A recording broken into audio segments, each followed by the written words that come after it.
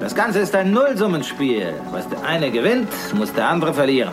Wenn man erst drauf kommt, sobald es im Wall Street Journal steht, wird es mit Sicherheit zu spät sein. Und jetzt hört mir genau zu. This is a five train. The next stop is Wall Street. Investment Briefing, das Update von den Finanzmärkten.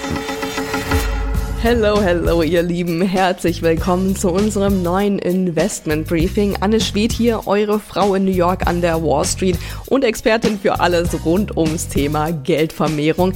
Jede Woche schauen wir hier auf alles Wichtige an den Märkten und vor allem auf die Frage, wie könnt ihr davon profitieren? Führ mich zum Schotter! So ist es, aber du musst die Scheiße rausschreien. Führ mich zum Schotter! Ich will dich fühlen, Jerry. Führ mich zum Schotter! Ich weiß ja nicht, wie es euch geht, aber ich bin mit richtig guter Laune ins neue Jahr gestartet.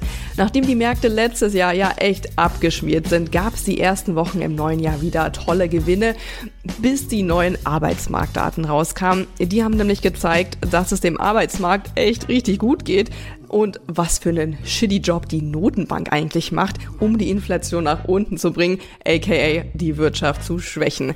Seither ist wieder schlechte Laune an der Wall Street angesagt. Alle haben Angst vor weiteren hohen Preisen und vielleicht zu einem Übel jetzt auch noch einer Rezession dank der Zinserhöhungen.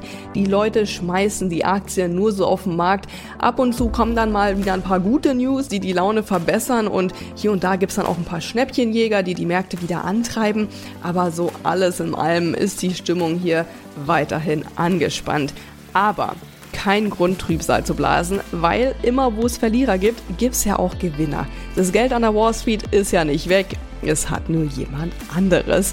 Und jetzt schauen wir uns mal an, wie wir zu den Gewinnern gehören können. Diese Woche unsere Themen. Star-Investor Warren Buffett hat an der Börse ein Milliardenportfolio aufgebaut. Macht es Sinn, einfach wie Warren zu investieren oder ist es profitabler, in ihn zu investieren? Das klären wir mit neuen Zahlen aus seinem Portfolio.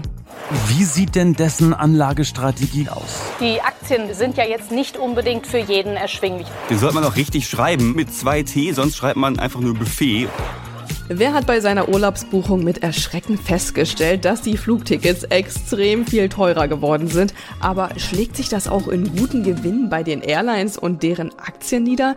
Das bespreche ich mit meinem Kollegen Christian Schlesiger in Deutschland. Der hat sich die Lufthansa-Aktie mal genauer angeschaut. Die Lufthansa ist wieder zurück. Die Probleme sind es aber auch. Ebenfalls mit Christian geht es um die Frage, sind die Banken wirklich die großen Gewinner der Zinserhöhungen? Wie geht's der Commerzbank nach ihrer Rückkehr in die oberste DAX-Liga?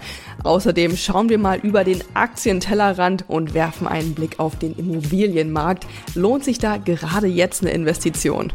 How much of this is about rising interest rates? Will this recession create a housing market crash? Homebuyers may be regaining bargaining power.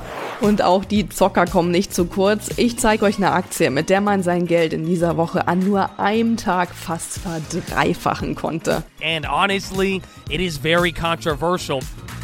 Das und mehr gibt's in der heutigen Ausgabe, allerdings nur, wenn ihr Teil unserer Pioneer-Familie seid. Alle Infos dazu gibt's auf thepioneer.de, also schnell anmelden und jede Woche neue Insights mitnehmen.